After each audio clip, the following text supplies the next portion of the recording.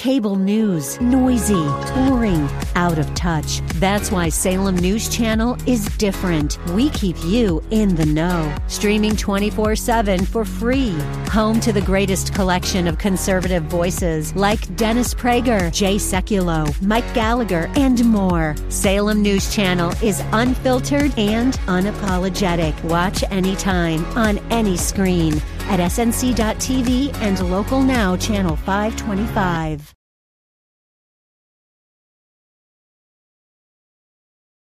The following program was pre-recorded, and the views expressed do not necessarily represent those of this station or its management.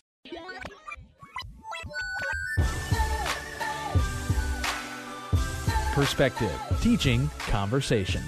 This is Isaiah 61. Over the next half hour, you'll hear why the Lord provided those verses and how they can be used in witnessing, in the church, and in daily life as God's children.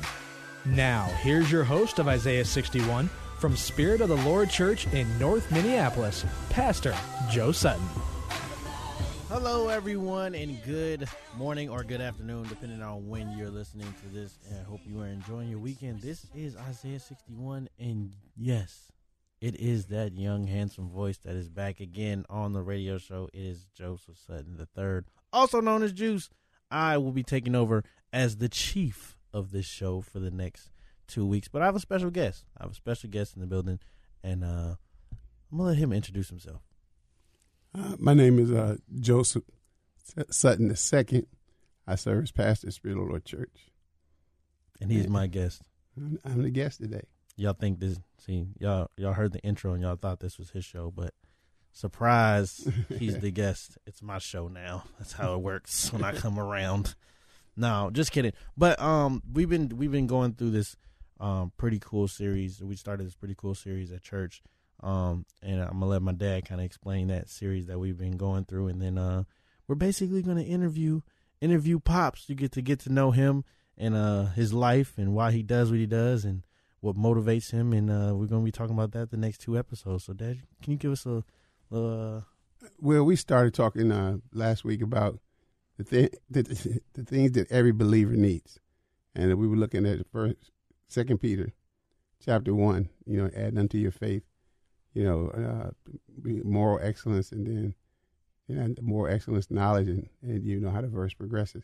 Because sometimes we come into a situation and we join a church because we like the preaching or we like the worship, and we really don't know where the church stands at in doctrine. But we like those two things, so that we stand there and go there. But you have to have a certain level to be completed as a believer. You got to understand what it means to add unto your faith moral excellence, knowledge, godliness, patience. Those things are there to help us grow. And sometimes we sit in the church for years, and we never get beyond that salvation experience, that going up to the altar experience, and we don't really get into the Word. We just go to church, and so we're trying to get people to be to know what they believe and why they believe it. Yeah, and it's been really good so far. So if you have nowhere to go on Sundays in Spirit of the Lord Church, 11 a.m. services, come and get those tools to move forward. But if you've been a faithful listener of the show, then you pretty much know my dad or Pastor Joe. But if you are new to the radio station, or if you don't necessarily know my dad personally, this is going to be a good chance for you to get to know him and just kind of his past, what he's been through, and kind of what motivates him now. So for the people who don't necessarily know you, which is probably no one, but he's pretty known all over the country. But can you just kind of share with us your testimony and how you became the person that you are today, as far as from a faith standpoint? My mother and her father both came out of real, strict homes when it came to faith. And when they got to Chicago, you couldn't drink in Mississippi moonshine. And they got to Chicago, they can go to nightclubs and go out, and they left their faith behind. The first time I went to church was because my godfather was the pastor, and he ran the dice game, and he had won their money, and they followed him to church to make sure he came back and shot dice afterwards, so they had a chance to win their money back, and so they was only in church to make sure he didn't get away, because he would have got away. And he was like, man, be cool. The people don't need to know what I'm doing. And then he got my father. He said, Brother Sutton going to start the offering off like that. And my dad was hot. You know, my mother had to drag him out the church. She said he was ready to turn the church out. That was my first church experience. I was 3 years old. I got dragged to church just to make sure that he came back to finish shooting dice, right?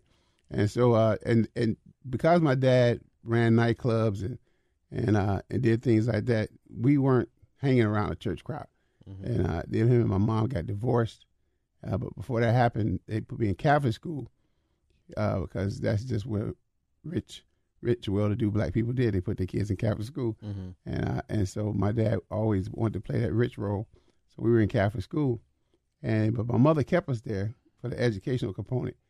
And so that was my exposure mm-hmm. to God. And I wanted to know him so much more than what they were telling me. So I snuck out of class one day, and I started going to the bathroom, and I ducked off and went up to the seventh to eighth grade confirmation class, because I figured they'd tell us 7th and 8th graders more about Jesus than they was telling us 1st and 2nd graders. Mm-hmm. And so I went up there, snuck into class, and they had a alert on the school looking for me. They thought I had went out the door or somebody had grabbed me. Yeah. But I was sitting in the back of the class, 7th, 8th grade class, trying to find more about Jesus. I just had this draw toward him. And then when I got about 13, and I just got kind of popular in the streets, and I spent all my time in the street, mm-hmm. and I didn't go back, hardly go to church, except for maybe Christmas and Easter, see my friends, but that was it. So for all our non-urban listeners, can you define what in the streets means? Oh, in the streets. Well, in the streets for me meant it meant some things I'm not gonna say on radio. But I put it this way: ain't too much out there I ain't done. You know what I mean? It ain't done twice, so I ain't like it the first time. But just going out there, hustling, making money, going to parties.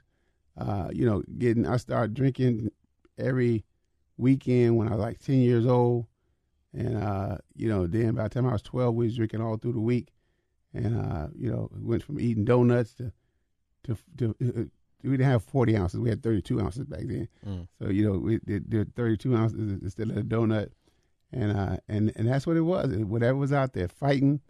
I never was in a gang. My uncle wouldn't let me join a gang, but I fought with him anyway. So, I mean, I hung with him, but I fought with him, and we did things. And, some things are funny I laugh at, and some things I don't laugh at, mm-hmm. To get out there. But being there, basically, I just turned my back on wanting to learn more about God, and just wanted to get out there and go where I was accepted. I was accepted. I was Big Joe. I was Big Joe. Yes. And all these stories are confirmed, actually. I learned a lot when I was in Chicago. But so with that process and just going through that, because you said it was happening all through high school. What explain kind of your process from high school to college, that transition, and then kind of how things turned around. I was always a good student. I have a very high IQ, and so because of that, I clowned. Mm-hmm. I could do my work without really doing my work, and so I spent most of my time, in the street. Mm-hmm. My mother wouldn't play it. If I failed the class, I was dead. So I couldn't fail the class. But when I started thinking about what I wanted to do with my life and where I wanted to go, I realized I couldn't do it and stay home and be in the street. I couldn't. I mean, so I kind of drifted away, and college was my way of separating myself from my old self and coming to a new self. Mm-hmm. But also when I got to college, there's just a lot of things going on. A lot of beliefs, a lot of comments, and I ran up on some black conscious folks, because I was always red, black, and green, mm-hmm. White afro with the pick, and then I ran up on some other kind of folks, and I ran up on some Christians. I mean, Christians, not like church folks, but these folks was, they actually prayed every day and did stuff, and it was just it was a time of learning, but it also was a time of me connecting with that part of me that always was drawn toward God, that I just couldn't get fulfilled at where I was. You know what I mean? So, but I was always drawn toward Him. I never would kill anyone. You know what I mean? Because I didn't feel I had the power of life and death over nobody's life. I beat the snot out of you. You know what I mean? But if it was me, I wasn't gonna go all the way on you. Yeah. You know what I mean? But it's one of the things that when I got to college, I started looking and hanging out with people, seeing the realness in people. Because I slept with these folks, I walked with these people, and I saw the phoniness of some folks who be at my parties on Friday and Saturday night, and then be at church on Sunday morning. Yeah. And so as I got there, I realized if I'm gonna be what I need to be, I need to get to know God. And I told God, I'm gonna give you 1 year to reveal yourself to me, and you can't do it in the church, because I got tired of going to church and get mad. Yeah. And so when that year was up, one of the guys that wanted me to work for him said, "The year is up. What you gonna do?" I said, "I can't put a time limit on God. God is superior." I said, "But I'm gonna make my decision in a few weeks." 2 weeks later, I got saved, and so I didn't have to worry about making a decision of whether I was going to go work for this particular organization or not. I just got taken on a whirlwind tour. I went from Florida to Chicago to Louisiana to Houston, and all these stops along the way, people helped me build my faith up and help me see what I was to come. And I did not want to abandon my people. And it was easy for me to think that my people were black people, but God showed me that my people are not just black people. He said, your folks are the people in the street. They're the hustlers, the thieves, the gangbangers, the drug users. Them are your people. Them are your folks. Them who you identify with. And I met this huge Assemblies of God church, right? It's like 3,000 members, right? It's like 97% white. And I'm like, how in the world am I going to find? I ain't going to find my people over here. Yeah. You know what I mean? And then I found I did find my people over in there. Yeah. Like I said, it wasn't just limited to color of skin. It was limited to attitude and things like that. And in the apartment complexes around the church, I started evangelizing. Me and my buddies started evangelizing and working with young people, men. And so we would start to file them in the church. We was piping them in. You know what I mean? We was out there with evangelism. And that was my cutting teeth experience. It made me realize that I had to get out there. I had to be God's answer to some of the problems those folks were facing. And in the urban context, you face problems. You face the same spirits, same demons, same attitudes. It's just they come wrapped in a different package.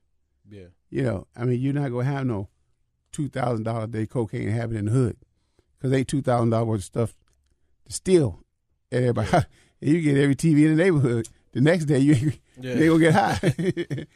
So it's certain things and limitations, and I understood and helping other people understand that gap.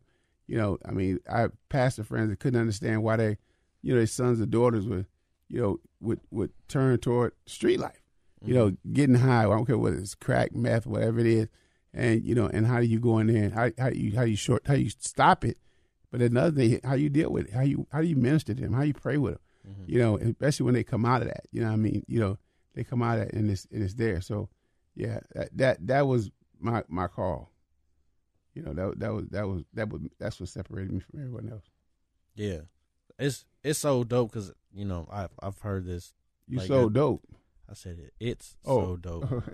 I mean, the pun was awkwardly timed. Yes, that was my fault. But I just I hear your testimony so many times, and like it always is encouraging to me. And I'm pretty sure it encourages whoever listens to it just to see like how far because it's like everybody has gone through something. Everybody goes through things. And you were talking about how you had that transformation in college where you gave God a year, and then it was coming to an end, and then 2 weeks later you experienced that. And I like the story of how you experienced that. So could you like just kind of walk us through kind of like the radio version of, of what happened in that experience? Where it's pretty clean. It's how I met. It's how I met your mother. Yeah, this is true. Yeah, so I was really. I had just left Louisiana. His family in Louisiana always prayed for me, and a little Church of God in Christ in Rain, Louisiana, and they always pray for me, and I leaned on those prayers, and I was down there for Memorial Day, and it was Memorial Day was the weekend. It was time up. So was up with God, time was up, and so I was coming back from Houston, and I stopped in Rain to just say hello, and they said, well, what we're gonna do is we're gonna pray that you find somebody that can share the gospel with you. Mm-hmm. And when I got back, I went over your mom's apartment, and we'll take a break. Yeah, and I come back and finish the story. Everybody's like, "You went to the mom's apartment. What happened after that?" You'll find out when we get back from the break. You're tuned in to Isaiah 61. Yeah, 'cause he's intentional. Spirit of the Lord Church is a multi-ethnic, multi-generational church impacting North Minneapolis and the greater Twin Cities, emphasizing the 4 pillars of godly thinking, training up godly children, godly marriages, and outreach to the community. Spirit of the Lord has quickly become a staple to some of the people who need God the most. As they focus on Jesus Christ, grace and truth bind them together to become God's best. Join them for service every Sunday morning at 10:30 at 1001 Penn Avenue North in Minneapolis. Spirit of the Lord Church, a proud sponsor of Isaiah 61. If it was 1990, you'd be listening to your favorite radio station on a bulky boombox that burns through D batteries faster than you can say, "You've got mail." Thankfully, it's the 21st century, and there are much better alternatives. For example, just ask Alexa to tune in. Alexa, play the Mission Minneapolis. Throw out that old beeper and get with the times. Listen to your favorite AM 980 The Mission Bible Teachers and Ministries with Alexa and Amazon Echo. Sideways, came in this thing sideways. Get turned, get lit sideways. Haters looking at me sideways, sideways. Yo. I don't know why I said that. I just feel like the rap music was kind of putting me on. Welcome to Isaiah 61. This is actually one of my favorite songs. But yeah, welcome back to Isaiah 61. If you are just now tuning in, we are breaking down my guest, a.k.a. Pastor Joe Sutton, a.k.a. my pops. He was sharing his testimony, and it's a very, very powerful testimony, and it leads us into a 2-part segment that we are going into of the just things you need walking through faith. And so my dad was sharing his testimony, and he was getting to a really, really juicy part before we went on break. And so he was basically sharing his experience that he had that eventually converted him over to Christianity. That's the theological way to say it. So you if you're just now tuning in, he basically was saying he was in Louisiana and he met my mom's, and I'll let you take it from there. Well, when I got back from Louisiana, I remember talking to Layla, my wife now, and she was saying, my mother, is in town. And I said, oh, let me meet your mom, you know what I mean? Because we used to play softball together. Never no interest or anything like that. She's a little too slow for me. She went to bed at 9:30, 10 o'clock, and I was just warming up at 9:30, 10 o'clock. Right. So it was like, so I said, I will come by and meet your mom. So I go by there. I was getting ready to go play putt-putt. I used to play a little putt-putt league, and I was going to go play putt-putt and put on my Arnold Palmer hat and go whack somebody. And I said, let me stop by, see Layla's mom. So I knock on the door, and I go in, and they're all sitting around with Bibles on their lap. And I go like, maybe this is the answer to prayer. Yeah. Somebody's going to help me with the Bible, right? So I come in the door, and And they closed the Bibles up because I came in, and Minister Grace, who's now my mother-in-law, was very cordial. She said, "Oh, not fine. What's your major?" The typical question you ask somebody, "What's your major? You have a job yet? Where you going to live at?" And she asked me questions like that, and I'm asking her questions about the Bible. Like, y'all study the Bible now? Yeah. Can I ask you a question about the Bible? And she said, it's quite obvious that you're trying to turn the conversation toward the Bible. Mm-hmm. And she said, "Are you saved?" I said, "No, but I want to be." I said, "Can I come by and study the Bible with you?" She said, "Yeah, you can come by tomorrow." I said, "I can, for real?" Thank you. Got up. I was so geeked, I ran from one side of town to the other. Because I used to run a lot back in those days. Sometimes I leave my car and I just take off on a jog, right? And now my knees can't even take me to the store. But I ran there and I was all happy. And my buddy, that's what you geeked about. And the next day I went over there, couldn't wait to go over there. At the time she told me to come by. And I came by there. It's like 7 o'clock. And she started going through the thing. And I'm like, I just want to know Jesus. She said, "Okay, do you want to make Jesus Lord of your?" And I said, "Yep." When you let her get life out, I said, "Yep."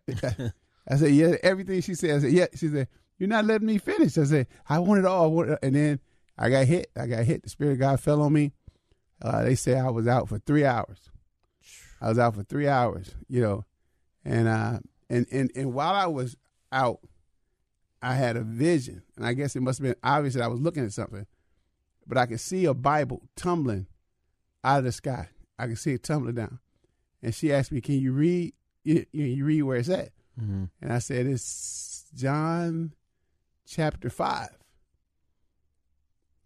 And she said, "What does it say?" And I read it from the vision. I didn't open up a Bible. I read it from the vision. It was what the scripture was. It said, "Go forth and sin no more, mm-hmm. or worse things will come upon thee." Right? Wow. And that's why you didn't have to tell me about holiness. Mm-hmm. That verse right there, I didn't want worse things to happen to me. I had some things happen to me already. Mm-hmm. I didn't need the worse, to add to it. So I said, I'm straight. I'm retired. I got up the next day. I was a DJ. I gave away all my albums.